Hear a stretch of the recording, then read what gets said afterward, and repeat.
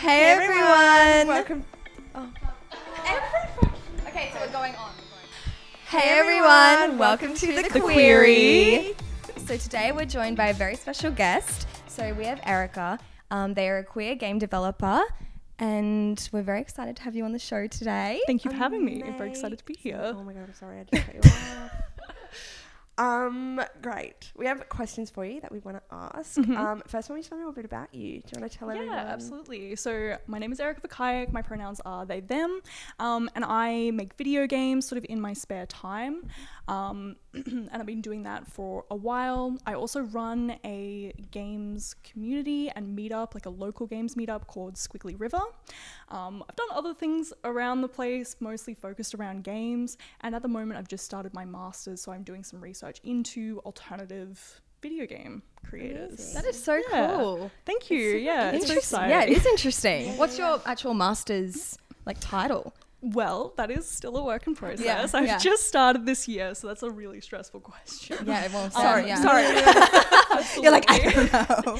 No, so in general, I'm looking at how do alternative, informal video game creators navigate the really precarious labor of that sort of creative work, and then how does that affect their practice. So I'm going to be doing interviews with game developers is the idea, and then getting some conclusions from that. That's awesome. It should be very fun. I'm really excited. Yeah, that's really cool. Mm. Love it. Amazing. All right, well, we're just going to ask some questions, get to Absolutely. know you, and I think this is an interesting topic to talk about. I don't know if many people know about the big, queer scene with game development and that sort of area. I definitely didn't. I definitely don't. So Yeah. I'm really excited to learn. I didn't either. Oh, well, there we go. That's the whole thing. love Yeah. And then you found it. And then I found it. Yeah. So, okay, how did you get into the games industry to start with? Yeah, so I had and I'm sure this is probably similar with anyone who's in games, I had a very roundabout way of getting into games to begin with.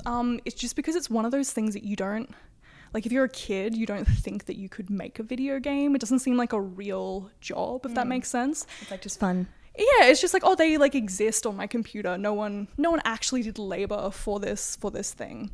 So yeah, as a kid, I really didn't play many games. I was one of those families where my parents were you do not play games, go outside, sort of thing. I don't know if the same. Yes, But yeah. I just played Sims for hours on weekend. Yeah, I had Sims 1, and that was one of the only games we had, and definitely played that as much as I could. But yeah. I was the same. I had The Sims, and I had a PlayStation 2. But it was my older sister, so I very rarely used it. So was my brother, yeah. But we had Tony Hawk Pro Skater 2. And I feel that's the only game I remember having. Why do I just got random memories from my childhood? Yeah. That's say Tony actually, Hawk. You literally just reminded me. Yeah, so we did not have a console in my house, but we had a computer that had Sims 1, Myst, and the Discworld DOS game, which is no one's heard of. Right. So fine. But I was the kid that was always at after school care, and they had a PlayStation and they had Tony Hawk. Nice. And oh my god, we would have to write our names on a little chalkboard. Oh, Yeah. And you could only play this. for 10 minutes. You could only play for or 10 minutes, Yeah. and Yeah. that was a whole thing. And now I'm see, there's a reason I went into games, because that was such a good memory. Tony Hawk's great. Yes. Yeah, so I didn't play games as a kid, and then during high school I sort of again, I didn't have a console, but I was getting into Flash games. Were you playing games in your browser or something? Cool math games and stuff. at Yeah, school. cool math games, which still exist. And you had to click off it when the teacher came Yeah, past and in the you're computer oh my lab. God. Yeah, absolutely. So I sort of got really into those, which now that I look back at it again, there was some really weird alternative little games, maybe one person as well. So it makes sense where I kind of am. But yeah, sort of went through basic school, not really thinking that this was a viable thing. And I was oh, I just like games. I was very science focused during high school, and then I went into chemical engineering. That's so cool. And I hated it. It was super boring, but the people were awful. Engineering is just dude bros. Okay. Yeah. See, we were having this discussion the other day because my degree is it was very half business, half creative. And I was saying that all of my friends from uni have come from my creative industry subjects because I struggled so much to speak to anybody in my business subjects because they are all so up their own ass. They just didn't relax. Whereas you walked into a creative subject and everyone was like, hey, what's going on? Whatever. Yeah, completely different atmosphere. We have to do this group assignment, so let's get coffee or whatever. But in business it was I never saw any of them, and it was all divvied up, and we like Zoomed or whatever. It's so weird. It's so weird. It's so different. I like think, I feel like the culture of your like classroom or a subject that you're doing or whatever you're doing, it makes a massive impact. And that's totally, even if you like love the subject, if love chemistry, I could have totally done that, but I was like, I hate you have these to people. like the workplace and the people that you're going to be surrounded by, or you're just otherwise off it. And then that was actually at the point, so to bring it back to podcasts, make it relevant to your podcast. For that segue. My friend got me into podcasts when I was like in high school, like really early high school. So I've been listening to like podcasts forever, and they've had like a massive impact on my life. And just like, because I was starting, chemical engineering, it was super boring, and I was catching the bus all the time. I started like downloading a whole bunch of like games focused podcasts, just because I was like, I don't have time to play games, but maybe I could like listen to people talk about them. Is it people talking about it or like playing it or talking about it? So just people like who were like, at the time it was again like podcasts were even more casual, so it was just like, people were literally just like, I played this game, and then chatting about random stuff. And through that it was just kind of, I was like, I've got more and more interested. The podcast I was listening to, that they're particularly talking about like more independent alternative games, which was exactly where my sort of interest lies. And then they, during that year, which if you look it up you can work out how old I am, so please don't do that. During that year, Gone Home came out, and that had a major impact on me. So have you heard about the game Gone Home? No. Cool. So it came out in 2013. So you can work out when I graduated. But it is basically, you walk around an empty house. The idea is that you're an older sister. You've come home from like a trip. Your family was meant to like pick you up from the airport, or they were at least meant to be there. But you get home and the house is completely empty. There's a note saying that someone will be back, or that there's a note basically at the beginning. I have so much anxiety. And also it's sounds not familiar to me. Actually scary. Okay. Oh yeah, I think that's kind of like maybe a little familiar to some like current games as well. Yeah. But you just walk around your house, and essentially you kind of play detective, and you piece together all the information, and you work out that your little sister has gotten into a relationship with a woman and then run away. So with like a girl, I can't remember the ages of them. But it was really important like to me and a whole bunch of other people at the time, right? Like, so Gone Home was this massive indie success. And it showed me like two things. One, I was like, I might be bi. I definitely am bi. And then also it was like, people can make video games, because it was this thing of the story was like, a couple of people made this, and I was like, holy shit, that's what I want to do. Like, I want to make games. And it's nice looking back to be like, it was also queer. Like, it all comes together. So cool. So from there, I still didn't really think about going into games directly, but I was really into illustration and art at the time, so I ended up starting an animation degree, which again, I was like, this is kind of boring. Right. I really like art and all of that, but animation, the act of animation, is extremely tedious. Yeah, it is. Yeah. Have you done some? I haven't done it, but I can't remember where I learned about it. I think in one of my classes they talked about Disney animation. Were you guys in that class? Oh, it sounds familiar. And they just talked about how it was like very much every like, little hair, and it was like a what's that thing called where it's like like in a factory, like and like everyone, what's that thing? Do you know what I'm talking about? Like a thingy line, assembly line. Yeah, absolutely. Thank you.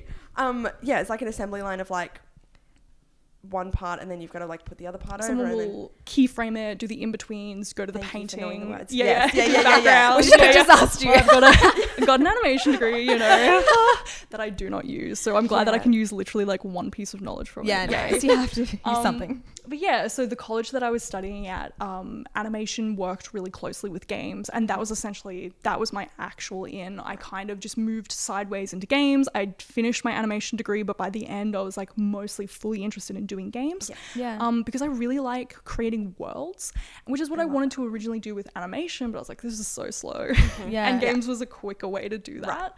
I sort of like finished up my animation degree, and at that time Brendan Keogh, friend of the show, hello Brendan, friend of the pod. friend of the pod, Yeah, so at the time, Brett and Keo was starting to run this really casual game development meetup called Squiggly River.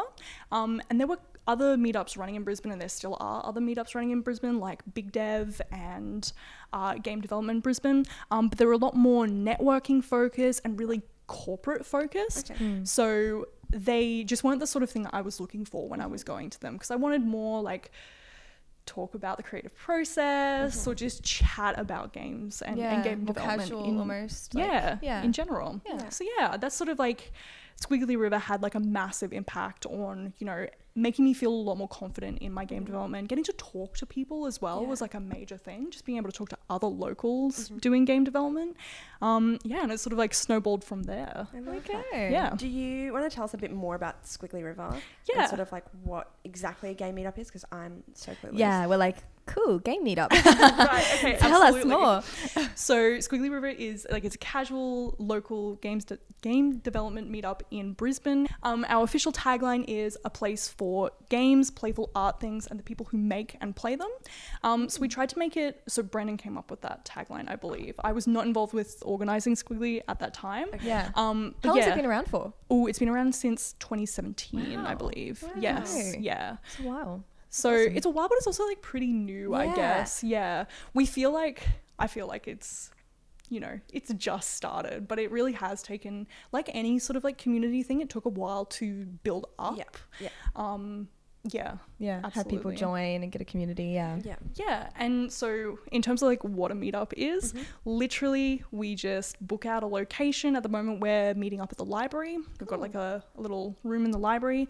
We meet up. People usually like come along and hang out. They might like bring a laptop, or if they're making a board game or something, they'll bring that along. Okay, so it's not like just like traditional. No. I don't know about traditional gaming, but like video gaming. Is what I think. But Absolutely. We've tried to like keep it really open, and that's why we're like playful art things and the people who make and play them. right. So like That's really everyone- cool. And we often have, you know, we've gained like members or like attendees, I guess, because people will walk past us at the library and be like, this is cool, what's this? And we'll explain what it is, and they'll be like, oh, I actually do audio. And then they'll come from that point, and they'll make audio for games or something That's like so that. Yeah, it's cool. really cool. We've met like a lot of interesting people, I guess, mostly because we've tried to keep it a lot more casual and open than maybe some of the maybe than how like some of the other meetups sort of like They're a bit more market structured. themselves, Yeah. structure themselves. Yeah, I feel like if you were maybe like really new to it and you didn't like maybe know if you were going the right direction. If you're going to something more casual, it's like, you know, nothing's going to happen. You don't have to like go in being like, I'm a professional, I have a degree or anything. That's it. And I literally like everywhere, every time we like post our meetup details, we're like, it's extremely chill, it's extremely casual, come and hang out, you don't have to show anything or do anything. So we've just tried to make it like super welcoming for everyone, and we've got like a really diverse community because of that as well. So that started in 2017. I started helping with organization in like 2018. Mostly we love Brendan, but he's not great at the social media, and I was like, I can do this because I used to do that for my job, so I just started taking that over and just getting us a bit of more of a online presence, and then we eventually set up a Discord community. Do you know Discord? We know Discord. You know Do you Discord. want to know Brendan. how we know Discord? Because I convinced Brendan. He's like, you have converted me, and he told me he was using it for his class. Yeah. Cool. I never used it before then, but you know, good to have another. I actually did, because I was I read this book called Women Don't Owe You Pretty. You should read it. You told me about that. It's like very foundational level of like feminism type book. And the person that wrote it was trying to like foster this online community of like queer women meeting up in different cities and stuff. As I think she's from the UK. So there was like, she posts a photo, and then in her comment section, it's like, find your people, like find people near you. And there was this massive like Discord thing with like all these different threads, groups. I don't really know fully how it works, but I was in one of those where it was like book meetup and like cafe meetup, like all these different things, and it was really fun. That's awesome. That's Why awesome. is Discord like Is that just like the best one to use, would you say? So Discord is like super similar to Slack, like in terms of what it is. And I believe, oh my God, don't quote me, but I believe that Discord came after Slack as well. Right, okay. Discord from the get-go was like for fostering online communities, and it was really framed originally to be like, I think it was like, you know, hang out with your friends and play video games. It was very video game focused, and it was kind of bad because of that. Like when you loaded Discord, it would like say like stupid gamer memes and stuff like that. And so if you're not really in that, it was kind of like intimidating. But they've gotten rid of a lot of that, and now it's just like, I think it's because it's very accessible. You can like download it, you can set up a massive server and use all these tools for free. So it's just like really, it's useful, I guess. Yeah. So it helps with the including everyone in it. Yeah, and it allows you to have multiple, for anyone who doesn't know Discord, it allows you to have multiple channels, so you can have whole different like topics of discussion. So the Squiggly River one, which you can find on our website, you can join it, please do if you're interested. We've got channels, you know, for like showing off your work or recommending games. We also just added the art game club, kind of like a book club, but for games. Oh my God, that's so cool. Yeah, it's really cool. So again, we're trying to make it like, you know, if you're interested in these sort of alternative types of games, but you don't make them yourself, we'll come along and we'll chat about a game, and you can like play it and then have a discussion at the meetups as well. Awesome. So yeah, cool. I'm just trying to add more things. Yeah. So do you think that it's really important to have like that inclusive community in the video game industry? Oh, absolutely. So the games industry is not typically very welcoming to anyone who isn't like a cis het straight white Yeah, it's quite stereotypical. Guy. Yeah. So it's typically been very, for a whole bunch of reasons. There is stacks of research on this if you want to get really invested. But honestly, like the marketing in the 80s and like 90s till to current day has been very focused on like positioning video games as like, video games are silly boys for like silly toys for teenage boys. I fucked that up immediately. Well, I think even if you didn't do like in-depth research, like it's just so... It's pretty obvious. Like, anyone would just be like, oh yeah, that's like for white straight men. Like video games, you know. I don't think a lot of the time people think about it in a differing way. And it's that thing of like, if that's all you see, then you go, which is exactly what happened to me. I was like, oh, I'm really interested in games, but of course I could never get a job in that. Let me do something a lot more useful, like animation. There's tons of jobs in animation. There is not. But it's a lie. But it was like a little bit more welcoming, you know, just in the community and how it was sort of facing there as well. Yeah. So yeah, I think it's like massively important. We've kind of like made it a bit of our, like it's part of our, we don't have a mission statement, we have a manifesto, and it's part of our manifesto that we're like hyper inclusive. So yeah, we try to do things differently from the other meetups, not to compete with them in any way, but to be like, to have differences there. So you can go to all of them if you want, all of the Brisbane ones, there's stacks. But we purposely put our meetups, we make them during the day. We don't make it a drinking event. We try to make it like at a library where you can like bring a laptop and easily show things off. Mostly because the games industry has a bit of a issue with only having meetups at really like a bar, or you know, it's somewhere where drinking is going to be encouraged, and then with the demographic who is maybe mostly there, it makes it very unwelcoming if you're not cishet dude. Not as inclusive at all. Yeah.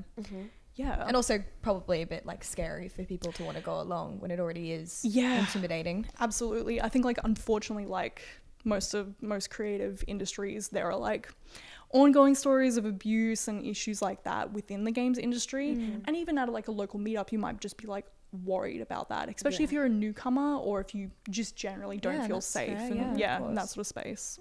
So would you say that there's a difference in the type of games that queer developers produce in comparison to, you know, like the stereotypical straight cis man that we were talking about? Yeah, absolutely. So I think, and this is probably again applicable to all creative industries as well. When you have people who are sort of like they're part of the mainstream, right? Like, and if for games, that's being a cishet straight white dude. You might, you know, you feel comfortable in that, you know that games are sort of like built for you. So you're kind of more likely just keep replicating what the mainstream is putting out, which is probably like shooty games, right? Amazing. First Well, person there's so shooter many of them, games, so so many obviously of that's them. happened. Absolutely. And it just sort of like, it's kind of like it just keeps repeating itself. But I think, and obviously this is not the case across the board. I'm sure there's tons of queer people who are also working on like Call of Duty. Yeah. But when we're talking about like independent developers, I think if you're already a queer person in games, you're already, you know, part of the like minority there, you already feel like you may be a bit on the outside. So you feel a bit more comfortable with just like breaking other rules, right? Yeah. You're already breaking the rules for being in games. Yeah. So you're like, fuck it. It doesn't need to be a first person shooter. It can be whatever I want. Yeah. And we see a lot more diversity in the game design and the types of games being made when you have different creators behind it. Yeah. So yeah, like queer game developers, they might like make more personal games, but games about more maybe like mundane experiences, but also doing really experimental stuff. And you know, being a queer game developer doesn't necessarily mean that like you're making a game with characters where all the characters are queer. You might make a game with like no characters at all. Super experimental. It's something like out there. Absolutely. Well, even we were talking about unpacking, Yeah. like that sort of game. Perfect. Just there's no character really, is there? Like, I mean, there or the kind person, of is, but it's like hinted at. Yeah. Like it's not explicit. Like you're where you almost are the this character. person. It's kind of like you piece together based on what's in the boxes that there is a character, and this is how their life has gone. Absolutely. And I think like if you only assume that the only people who will like play video games at all are going to be like straight teenage dudes, then you're probably going to think like, oh, a game where you organize a room, oh, they're not going, that's not, you know, the audience of games isn't going to enjoy that. But when you're a queer creator or a different creator, you might go, actually, I know that there's an audience for this because that's what I would want to play. Yeah. So you're making the games that you would want to play, which might be different. That's cool. Yeah. And what was the like reception like to that? Like, because I know for so long it's been like that really stereotypical like shooting games and that sort of environment.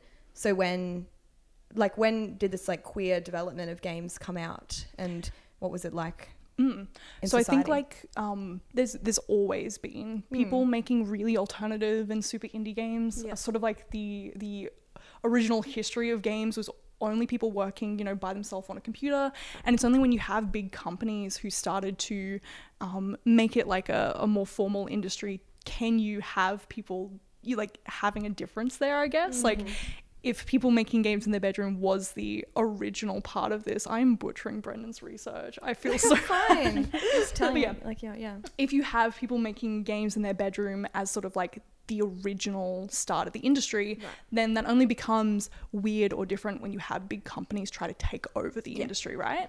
So of course you have people making, you know, interesting queer experiences, and the reception, I guess like the reception from the mainstream is getting better. Yeah.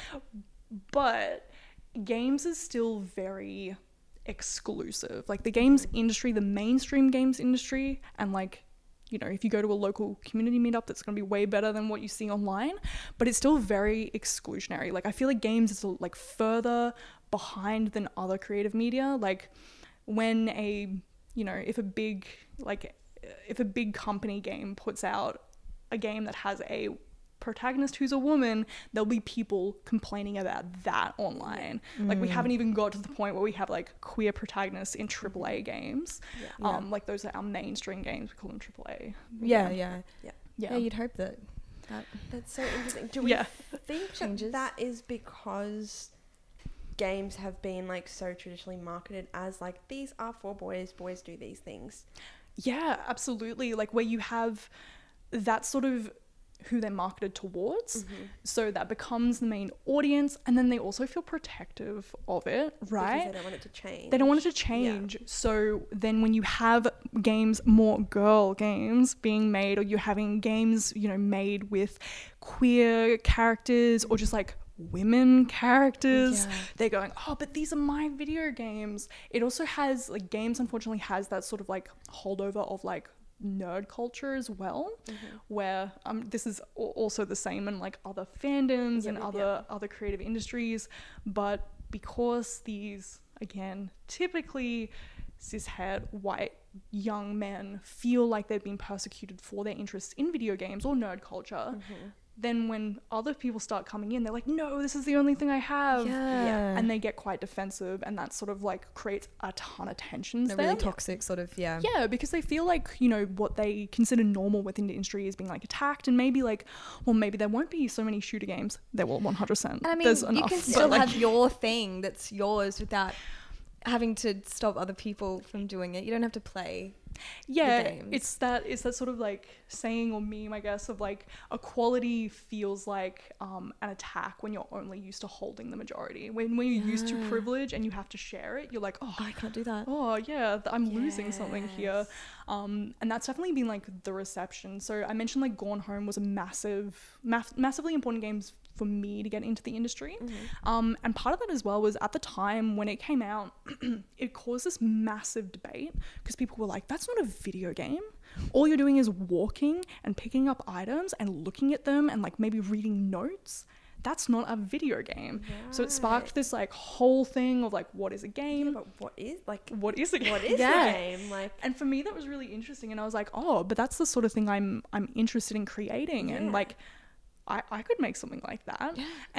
But that was also the issue, because all these dude bros go, oh, but anybody could make that, and if anyone can make it, then anybody can make anything. Exactly. I can go out and be like, I'm gonna be a singer. Well, doesn't mean that I have the talent or the ability to do so. But that's exactly what I was thinking. I was like, it's weird that in the games industry it's so like, oh, you can't do that, it's not real. It's like, well, what about like music? There's so many different genres. You wouldn't say just because you like rock music that like pop music isn't real music. Or like films, like just because you like romance I'd argue music. that people do say that. Well, yeah, I guess that's true, but it's not. I don't know if it's as like aggressive as what I've it's still seen in the games coming from industry. that same point, and maybe like within like, oh my god, I don't know anything about music. I was like, maybe within subcultures, like if you're really into like a particular type of metal, and then someone was making like a newer type of that metal, they'd be like, oh, that's not real. That's not real. Blah blah blah. But I do feel like, from what I've seen, which isn't a lot, but from a very outside perspective of games, like it seems much more toxic and like it's aggressive for people to do different things. And like you say, the people need to protect it. And I think like games typically as well have been a very solo activity. So it's a thing that, you know, like if you have no friends, maybe for whatever reason, you can still play games alone, and maybe that's created maybe that like isolation has created a really toxic sort of culture, because again, people feel very like protective of it. There's a lot to it. Wow. Yeah, it's a very like toxic industry. Yeah. But again, that's why like you're changing it by doing these sorts of things. And I think that's why having an inclusive community like Squiggly River is super important, because we are trying to like cut through that toxicity and create like a way more inclusive and even just like a more casual space. We've had people rock up who are like, oh, they're a programmer, and they're like, oh, maybe I'm interested in video games. I know how to program, but I don't know anything about games. And we're like, cool, come and join us. Come and see if you do. We'll talk to you. We'll give you some pointers, some tutorials. And that's what we sort of like aim to be. Love that. That's really cool. Yeah. So we were chatting with Brendan, who works at Squiggly River alongside you, and he was telling us about the surprising amount of like queer people who are in that space in the game development industry. Can you tell us a bit more about that? Yeah, absolutely. I think like Squiggly River in particular is quite queer compared to maybe again some of the other games meetups, and I think that's mostly because we've sort of fostered and we've aimed to sort of foster that inclusivity. We're a lot more casual, so it's a little bit more easy than going to maybe one of the other more networking focused ones, and then just in general there are actually a lot of queer and particularly like trans creators in game development. I think like, why do you think that is? I think games are a really good way to sort of explore your identity, and if you're like a young queer kid and you're like questioning yourself, it's a very safe way for you to like try out different identities. Of course, like you could, you know, even back ages ago, like in the original like Pokemon games or whatever, it'd be like, are you a boy or a girl? So you could, you know, maybe like try on something different for yourself, even just in like that way. And it's very safe, right? Like you can do that, you know, on your Game Boy or in the safety of your home. We were talking about Sims 1, or we were talking about Sims earlier, and like even Sims 1, you could like get into relationships with people of the same gender, which I know that I definitely did as a kid without like realizing what I was doing. I was very repressed. Yeah, you too. Yeah. And it's that sort of thing of like, again, you can like play with identity. So I think games like sort of foster, or it's like an interesting way to sort of explore your identity. Yeah, it actually seems like the perfect way to be able to explore it. It's so interesting because like I identify as a woman and I've never like felt the need to explore that because I'm pretty sure of that. So I've never needed to like click the boy option of a game, but like that makes so much sense that people would do that, and like that is a safe place for them to be like, oh, perhaps I do this. That's so cool. So you can't just do in real life. In real life, without repercussion of like being like seen in public. I guess if that's like not, I don't know, you have a safety net when you're on the computer. And I think like video games as well have been very, they've you know, more recently they've been very like online. And, you know, if you were playing a video game, you might be going on to like an online community or talking about it on some sort of like discussion board or like in a Discord server. Yeah. And those are all places that you can, you know, unless someone who knows you in real life knows that account, you can be someone completely different. I know that when I was like younger, I would just like be kind of like anonymous, right? Like I wouldn't have any information about myself. And that means you know, you can sort of break away from maybe what, I don't know, your gender that was assigned at birth was, or try out different names or any of that stuff. And you can be sort of like, the internet, although horrible, can be an interesting way to explore that sort of identity, and games sort of fits really nicely alongside that. I know Sims was like, massively important for me. Like that was, it was so, because you literally got to play and explore different types of relationships. Yeah. There you go. So it's kind of the beginning of you establishing like your own identity as well. Yeah, and then when you have like other games that are actually, that like are explicitly queer, like something like Gone Home, that was pretty important for me as well, because again, you got to explore the story of this person's like queer relationship or her little sister's queer relationship. So you're getting to sort of like experience this, and again in a very safe way, because games are kind of individual. It's not like, I don't know, it's not like watching a movie with your parents where you're like, you're getting that external force maybe of like, oh, this is not okay. You get to really explore it at your own pace. Yeah. That's awesome. Yeah, and I think another thing that sort of contributes to like why there's so many queer people at Squiggly, since I sort of took over or sort of started helping organise as well, we now have, you know, a non-binary person helping organise. It sort of establishes that this might actually be like a little bit more of a actual inclusive community. And we've done some other things as well. Like there was a point where we ran a game jam for Pride Month, and we had like the little rainbow flag in our Twitter handle for a while, and then we forgot to take it out. So I think it just stuck, and there was definitely people who kind of like assumed, oh, Squiggly River is only for queer people, which is not the case. We have it open for everybody. But it's definitely sort of helped foster that culture and the amount of people there. Just other things as well. Like I know that we've had quite a few people sort of come out after being at Squiggly, which is another reason we have kept it really open.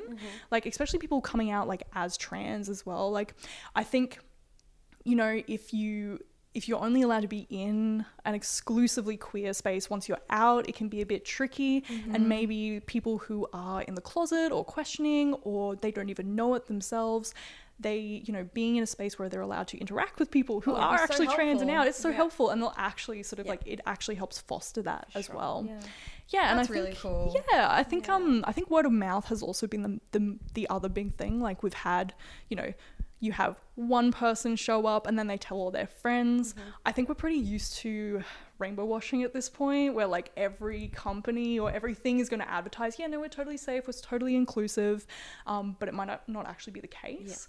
If, you know, you're actually going to Squiggly River and you're like, oh no, this is fine, then you tell your friends, and it sort of like snowballs from there.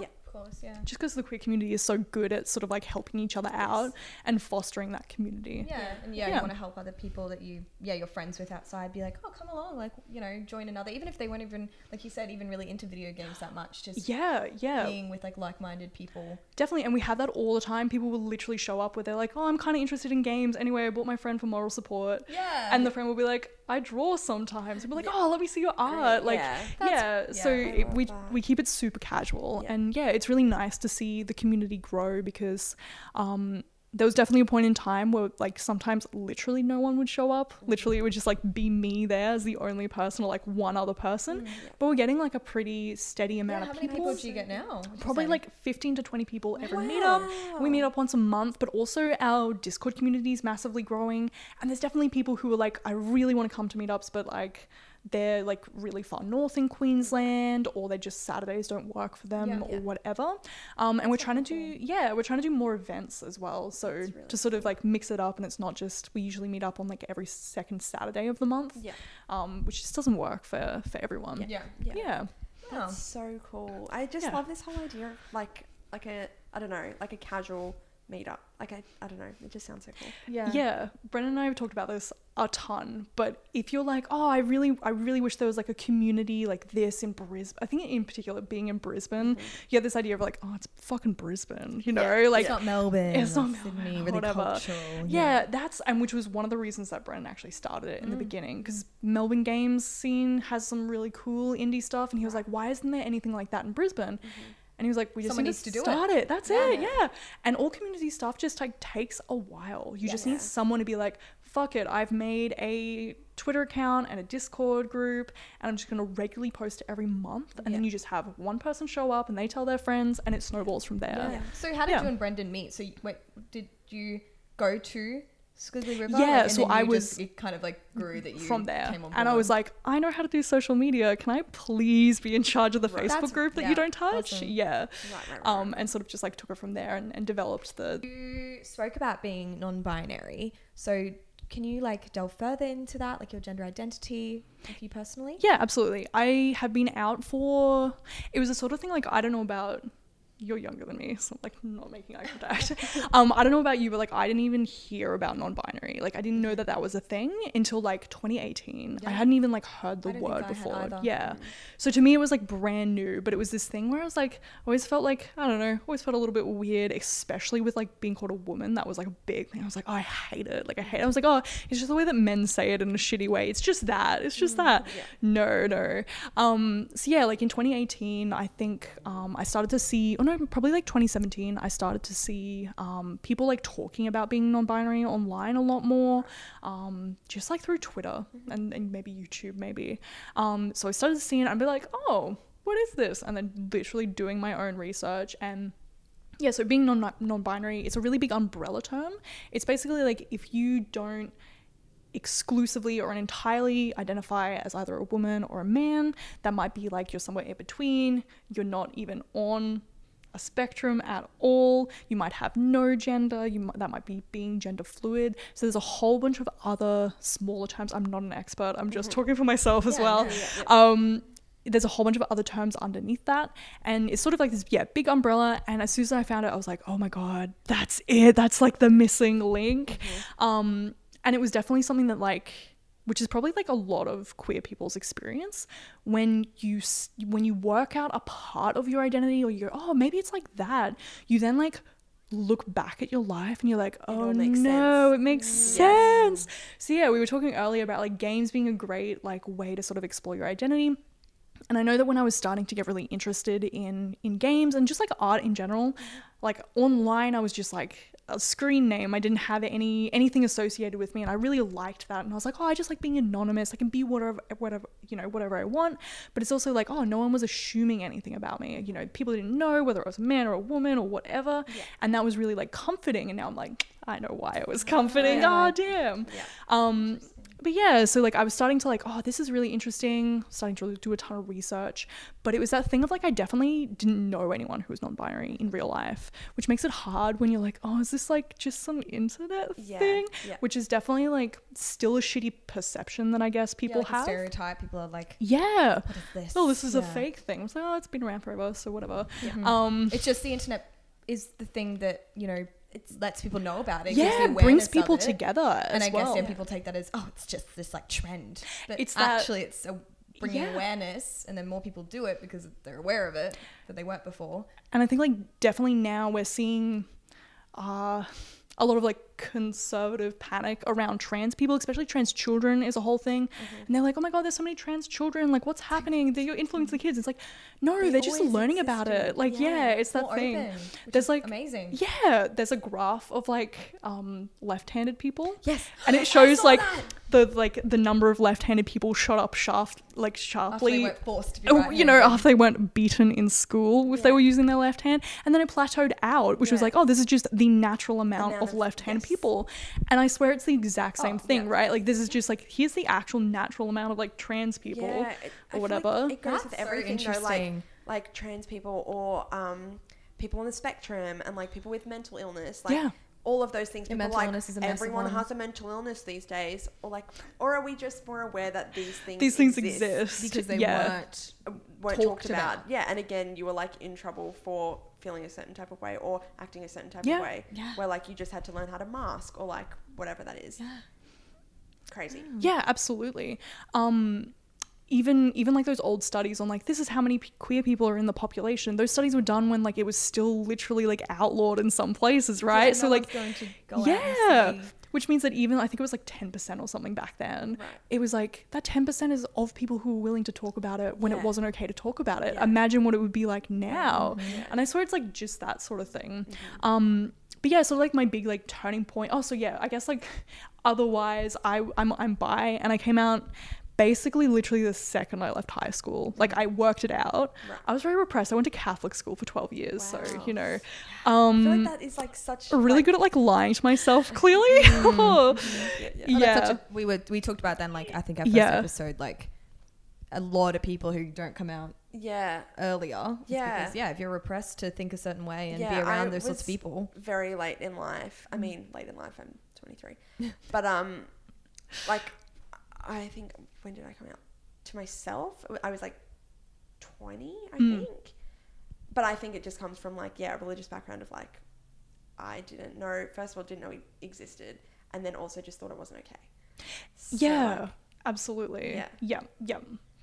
Same, absolutely. Yeah, like the second I left high school, I was like, oh, I think I'm bi. And then again, like online, just in like asking. Literally, I just started watching that show Heartstoppers. Have you seen that show? No. Oh, it's really cute. Wait, is that the one that just came out? Literally just came out. Yeah. Clips of it. It's got like trans characters. It's very good. It's like the opposite. Actors. It's like the antithesis to Euphoria. Euphoria is fine and great, but it's also like very like depressing. Yes, it's depressing. It is very depressing.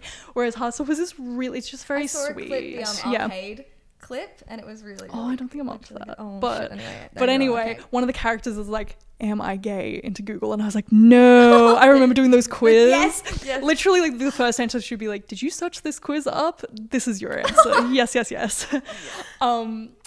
yes. So like I knew I was bi for like quite a bit longer than being trans as well, like, and being trans non-binary. But like the way that I worked this out mentally was just so stupid. Like, I wish it was the sort of thing, I wish there was more representation when I was a kid, because I'd be like, oh, I would never had to wait till I was 23 to work out I was non-binary.